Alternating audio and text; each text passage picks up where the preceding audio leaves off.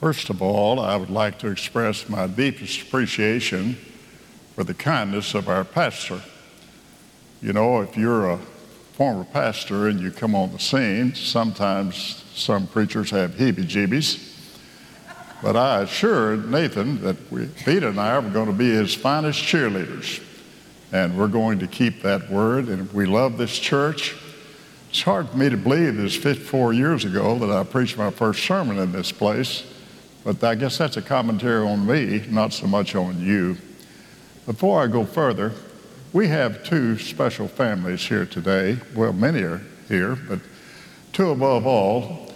We have two ladies that gave this church over 50 years of their life on our staff. One was Joanne James, and the other was Betty Huey.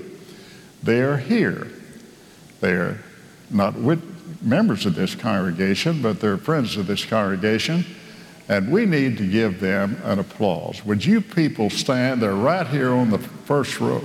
Early. Stand up, Betty, Joanne. Thank you for everything you did for us. Well, you well know that tomorrow is July the 4th. It's Yankee Doodle Dandy time. It's an exciting time. I think I'll get my trombone and get on the side porch and play Yankee Doodle Dandy, and this land is your land, and much to the peril of the neighborhood. But it's a fun time. It's a fun time because we celebrate our freedom. Freedom is an itch which all humanity has to scratch. And we have been blessed in this country far beyond our poor power to add or detract.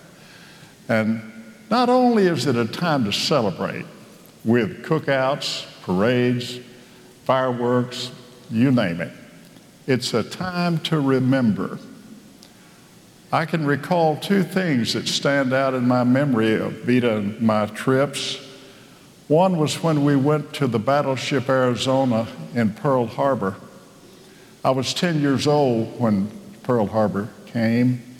I remember it vividly on a Sunday afternoon when I was in the back seat of a 33 Plymouth with my brother and sister, and Mr. Hester came out with the churn, our ice cream freezer. We had loaned it to him that had a social at his Sunday school class.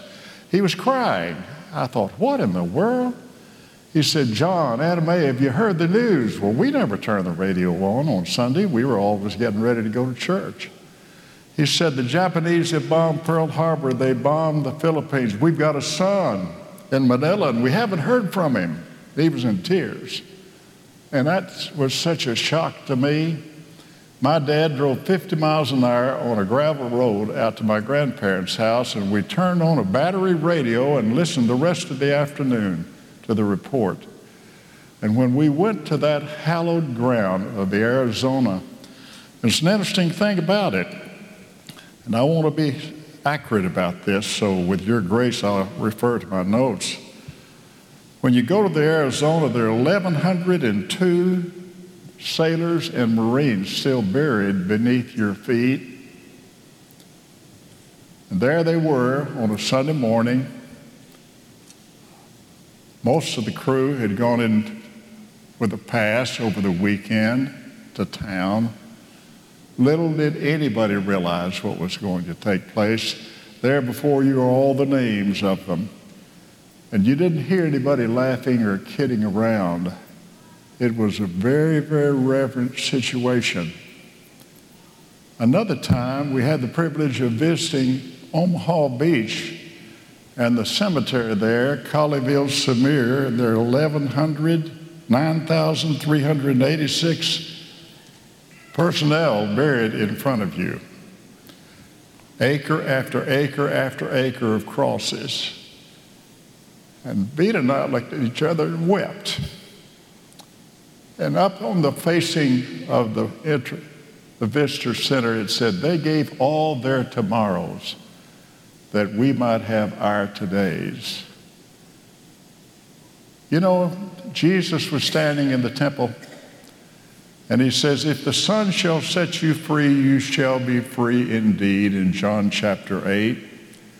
And I want us to think this morning about the freedom we have, not only politically, and not only in reverence to our country, which is the finest country in this world with all of our shortcomings, but also the freedom which we have in Jesus Christ. Thanks be to his sacrifice at Calvary. Indeed. You know, freedom isn't free. Years ago, we were at Oklahoma State, pastored there for 5 years, and Up With People came. There's about 50 of them, college students. They sang, "Freedom isn't free, freedom isn't free. You gotta pay a price, you gotta sacrifice for your liberty." And I began to think about that. And when you think back concerning political freedom, let's do a little homework. Our nation has been involved in 35 wars or peace endeavors in our history. And in turn, for that, we have had 1,310,000 people give their lives that you and I can sit here today and worship without disturbance. We owe those folks a great deal of gratitude. When I think about all the wars we've had, I remember as a kid going to see Sergeant York, Gary Cooper. Many of you remember that. Moving. Grew up over here, as you know, not far from us, over in Fentress County to the east of us. Lived kind of a profligate life. Found a great deal of solace as he became a believing Christian. He felt like that taking life was against God's principles, and World War I breaks out. And the next thing you know, the preacher talks to him and convinces him that he needs to be a part of making the world, as was said, safe for democracy, the war to end all wars. You remember 1914, 1918? So he joins the military. He's an incredible sharpshooter. And in the Battle of the Meuse and Argonne in 1918, here's what happened. He killed 28 Germans.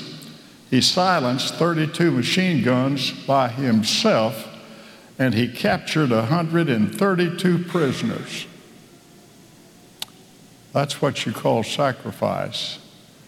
Then again, World War II comes along, and over there is over there again. And in Farmersville, there was a 17-year-old kid that volunteered for the military. Nobody would take him. He only weighed 145 pounds. He was about 5'9". And his name was Audie Murphy. He tried to get into the military. They wouldn't take him ever so long. And finally, he did get into the military. And guess what? He was the most decorated soldier of World War II. Here's his pedigree. He received 27 medals for bravery. He killed 240 Germans. Most decorated soldier of World War II, and when he got out of the military in 1945, he was only 21 years old. Sacrifice. The thing that moved me as I've read the history of World War II, for I lived through that, and every day we saw it on the news, we heard it in the movie-tone theater, we saw it in the newspapers. That's all we had from 1941 to 1945, and those were formative years for me. And I remember the story of the 4 chaplains. Here's the way it goes. On February the 3rd, 1943, the Dorchester, which was a ship that had been, a frigate that had been built before World War I. But we were so hard-pressed in the convoys losing so many ships that anything that floated, we put soldiers on.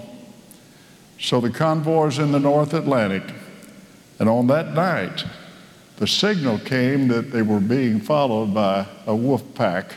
That's a bunch of German submarines. It was torpedoed, and in a matter of 30 minutes, the ship sank. And everybody was scrambling around trying for a life vest. And there were 4 chaplains on that. Their names were Fox, Good, Washington, and Poling. One was a Jew, one was a Roman Catholic, one was a Presbyterian, the other was a Baptist. And in the shuffle, the chaplains were helping the soldiers put on life vests. And a young man looked at Dan Poling and said, "I've lost my life vest." And he stood there a minute, and then he took his off and handed it to him. And when he did that, the other chaplains nearby did the same thing. And they gave their life vest away as the ship sank. Then they locked arms, and some near them that survived said the Catholic was saying, "Hail Mary." The Jews were saying, "Hear, O Israel, the Lord our God is one." And the Protestants were saying, "Our Father who art in heaven, hallowed be thy name." And they drowned. There's a memorial to them. Google it. Freedom isn't free. But you know what? Spiritual freedom isn't free either. In that passage in John 8, Jesus is talking about the fact that the Son of Man is the one who came to seek and to save and make people free from the burden and the curse and the judgment of sin. You remember how he said to Nicodemus, "Even as Moses lifted up the serpent in the wilderness, even so must I be lifted up, and I, if I be lifted up, will draw all manner of men unto me." Did not Paul say in Romans, "For scarcely for a man would one dare to die, yet peradventure for a good man others would dare to die, but God commendeth his love toward us, in that while we were yet sinners, Christ died for us." Isaiah told us it would take place. The Savior would be a suffering Savior. He is despised and rejected, a man of sorrows and acquainted with grief, and we hid as it were our faces from him. He was despised and we esteemed him not. Yet it pleased the Lord to bruise him, and by his stripes we are healed. All we like sheep have gone astray. We've turned every one to his own way. And the Lord hath laid on him the suffering servant, the sins of us all. And so it was that they took him and they nailed him to a cross. Let me tell you why Jesus was great. Spartacus was nailed to a cross, you remember? The Roman gladiator who led a group of gladiators to revolt against the authorities. And they nailed over 600 of them on crosses. And Spartacus could not come down. He died. But Jesus could have come down. He could have called 10,000 angels. When I was a kid, we had a beautiful girl, a lady, really, Janeth Everett, who sang in the choir. And I remember, I don't have any idea what age I was, but I remember how she stood up there and sang, "Why should he love me so? Why should he love me so? Why should my Savior to Calvary go? Why should he love me so?" And as a kid sitting on the front row, I was mesmerized. And I gave my heart to the Savior, as you gave your heart to the Savior. Yes, indeed. As Bonhoeffer said it well, if grace is free, how come it costs God so much? As you all know, Miss Sherman and I and our family had the misfortune of losing our oldest son. His service was in this place. His casket was right there, 2015. For the first time in my ministry, it really hit me as to how much God suffered that day. And Jesus, typical in grace, said, "Father, forgive them, for they know not what they do. And because he died, we have freedoms. And what does that mean? I want to list them. The first thing, we are free from the condemnation of sin. Paul said the wages of sin is death, but the gift of God is eternal life. But he also wrote in Romans 8, there is therefore now no condemnation to those who are in Christ Jesus. And that's a wonderful thing. As a high school kid, I used to hitchhike down to Waco because my brother and sister were in Baylor, and we'd go to football games, and I'd hitchhike back on Sunday afternoon in time for evening worship at Poly. And I remember I went to 7th and James, and a college student, of course, when you're a high school kid, college students seem like, they're so mature. And I sat there next to my brother and sister, and the guy's named Duke Wheelis. I never will forget, he had a beautiful tenor voice. And he got up and sang at 7th and James Baptist Church, "You ask me why I'm happy, and I'll just tell you why. Because my sins are gone. And when I meet the scoffers who ask me where they are, I say my sins are gone. They're underneath the blood of the cross of Calvary, as far removed as darkness is from dawn. In the sea of God's forgetfulness, that's good enough for me. Praise God, my sins are gone." I got so excited. I tell you what, we're not supposed to be God's frozen people. Indeed, what a blessing it is to know that we have a Savior who went to bat for us, who takes away the condemnation, but there's more. We are free from the power of temptation.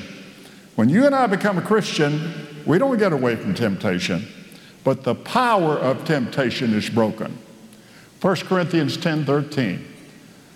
It says, "There is no temptation taken you but such as is common to man. But God is faithful and just and will not allow you to be tempted beyond that which you are able, but will with the temptation provide a way of escape." And that's a wonderful thing to know. God's Spirit lives within us. Did not Paul say to the Corinthians, "What know ye not, that your body is the temple of the Holy Spirit who lives in you? You are not your own. You're bought with a price. Henceforth glorify God with your body and your spirit, both of which are His." And that's marvelous, but there's more.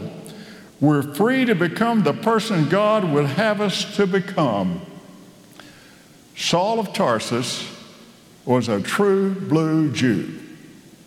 Went to rabbinic school, got his PhD, was serious about Judaism. He thought this new business of Christianity was a shame, a sin.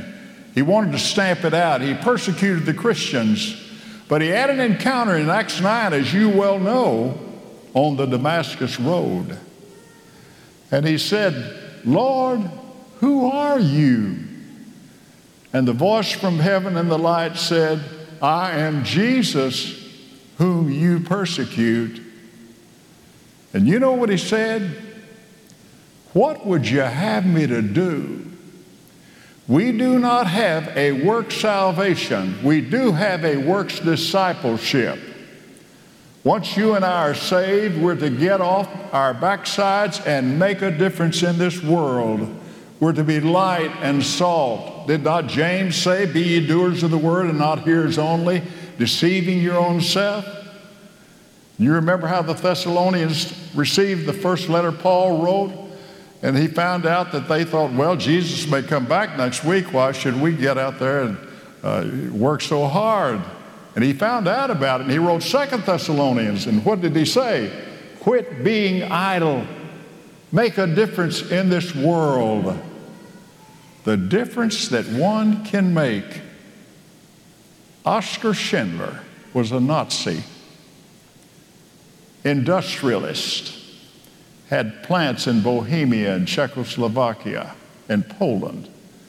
He bribed the Gestapo to leave his Jewish workmen alone. and he saved the lives of 1,200 or more persons. He's the only Nazi buried on Mount Moriah in Jerusalem when he died. One person can make a difference. You and I well know that somebody in our lives made a real difference and brought us to Christ because of their witness, their ways, their words, their spirit. And that's the joy we have of becoming the person that we ought to be. After Paul met Jesus, you remember what he said in Philippians? According to my earnest expectation and my hope, that in nothing I shall be ashamed, but with all boldness as always Christ shall be magnified in my body, whether it be by life or by death. And it was both. For me to live is Christ and die is gain. And it frees you and me up to become the person God wants us to become. But there's more. We are free to be a part of the family of God.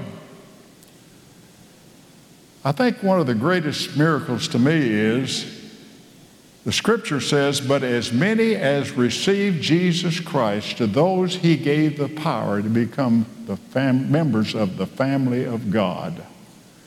That means that you and I are sons and daughters. That means you and I can say Father, and we're speaking of God, and Christ is our saving brother. He used to sit right here, right about where Ed's sitting. His name was, getting out of Drew blank. Who's the guy, Vita? He grew up in the orphans home up in Clarksville. Came here, lost his wife. I married them in the chapel. My stars, I should have written it down. Joanne, you remember I came in and you said, what's his name's in the hospital, St. Thomas. He has leukemia and is so far advanced, they're not going to treat him. I'll think of it in a minute, maybe. That's what you got to look forward to when you're 90, folks. So I said, Carl Frady, there you go. How many of you remember Carl Frady? Some of you will. Sat right here. Now I go bouncing in St. Thomas, and Carl's got the bed propped up on a 45, and he's reading the newspaper. Now I recall, I said, Carl, how you doing? He said, well, I'm doing fine, preacher. And I thought, good grief. They said he had less than 6 weeks to live. The leukemia had gone so far medically, it would not be good to give him chemo. It wouldn't help. And he looked at me and says, how you doing? I said, I'm not doing so well. He said, well, how come you're not doing so well? I said, because of your situation, that's why. He stood right here on this platform with Devon Woods and Eugene Smith and Bill Claypool. They were our senior quartet. Some of y'all remember that. They sang beautifully. He had a wonderful voice. And he said, preacher, look at me. I've been singing about Jesus all my life, and within a couple of months, I'm going to see him. And I'm excited about it. And only the Christian can look death in the face and not flinch. Back in the 16th century, there was a man who lost a daughter, and he wrote a poem. His name was John Donne. Death, be not proud, for even those whom thinkst thou destroyest diest not, poor death, nor yet canst thou kill me. One short sleep past, and I shall awake eternally. Then death, thou shalt die. And about 6 weeks later, in this place, we had Carl's service. That's the freedom that God gives us when we trust the Savior, and the Spirit comes to live in us, and we can handle just about anything that life throws at us, though it's punishing and though it's painful. But remember, the 23rd Psalm has a key word in it, through. Yea, though we walk through the valley of the shadow of death. And when Donnie left us, we walked through that valley. It was crushing. But our valley and your valleys for your loved ones has an entrance and it has an exit, and we go through the valley, thanks be to God. And that makes a difference. But there's more. We are free to be useful in the building of God's kingdom. We're not here to build our kingdom. It's His kingdom. This isn't our church. This is His church. I appreciate what the poet said. I say not God Himself can do man's best without best men to help him. 'Tis God gives skill, but not without man's hands. For God could not build Antonio Stradivarius violins without Antonio. And we're here to make a difference, letting our light shine and making everyone know that He is special to us. But there's more. We are free to overcome whatever life throws at us. Right up the country, Luther Bridgers left his wife and his children. He was a Methodist evangelism in the 19th century, and in southern Kentucky, he went to his in-laws' house to leave them there. He was going to be in a revival down in Georgia. He took the train down. In the middle of the week, he received a telegram, there's been a fire at your in-laws' home, and your wife and children perished. Well, that's crushing. He went back and struggled, buried his loved ones, didn't preach for a while. Had a beautiful voice, could play the piano.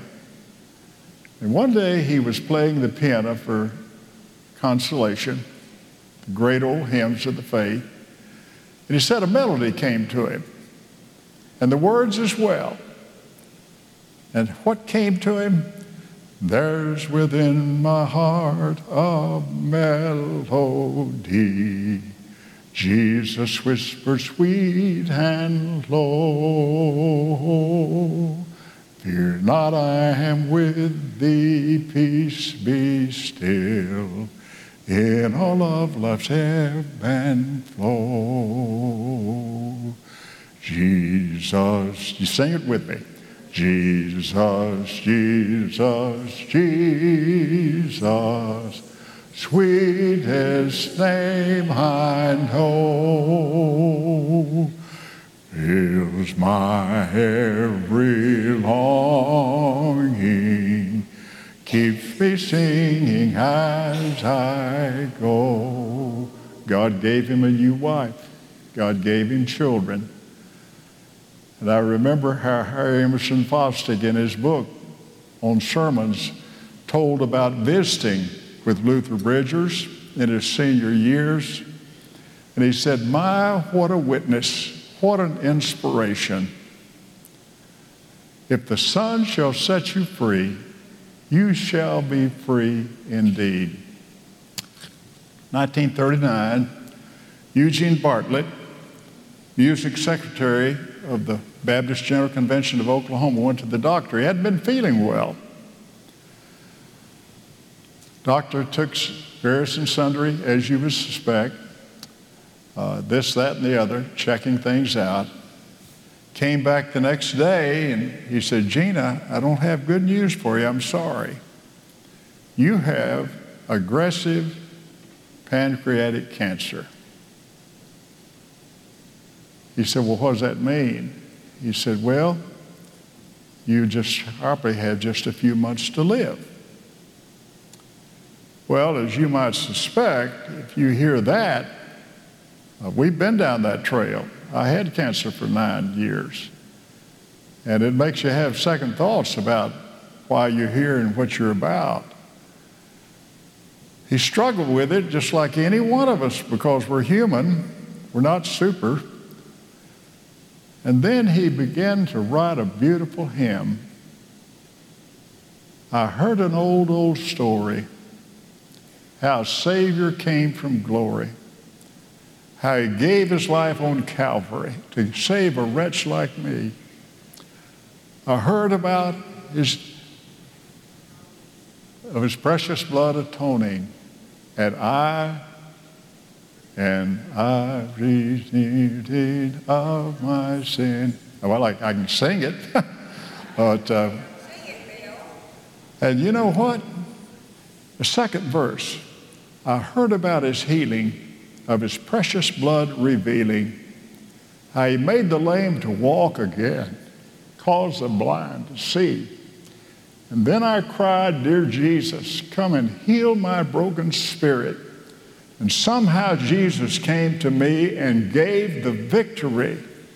Oh, victory in Jesus, my Savior forever.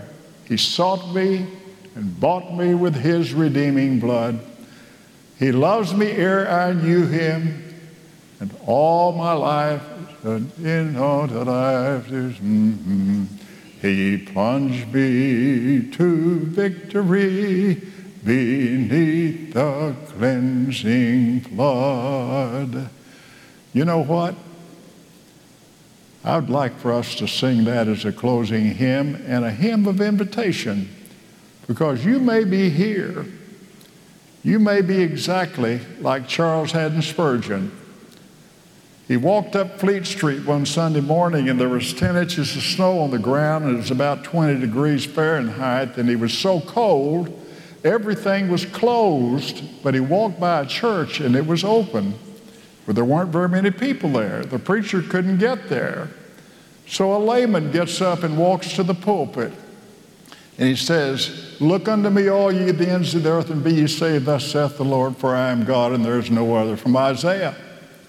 And in the sermon, he looked back at Spurgeon and he says, young man, you look troubled. You need to commit to your life to Jesus Christ.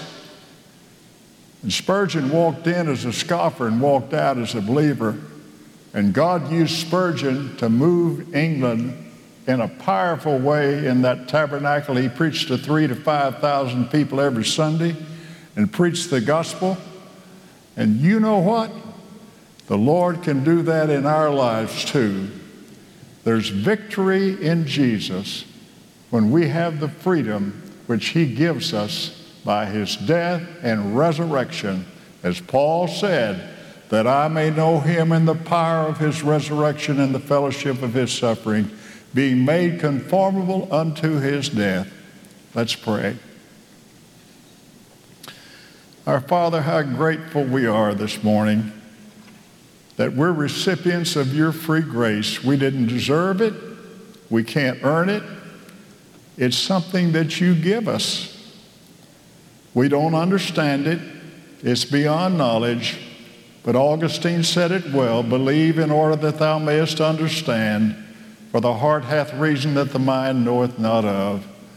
Lord, if there's anybody here that needs to get square with the Lord, we pray that they'll respond today as the invitation of your Spirit. Jesus said, behold, I stand at the door and knock. If anyone opens the door, I will come in and be with him. And it's a privilege to know you as our Father.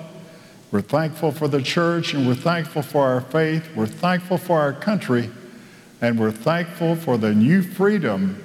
As Jesus said, if the Son shall set you free, you shall be free indeed. In the strong name of Christ our Lord we pray. Amen.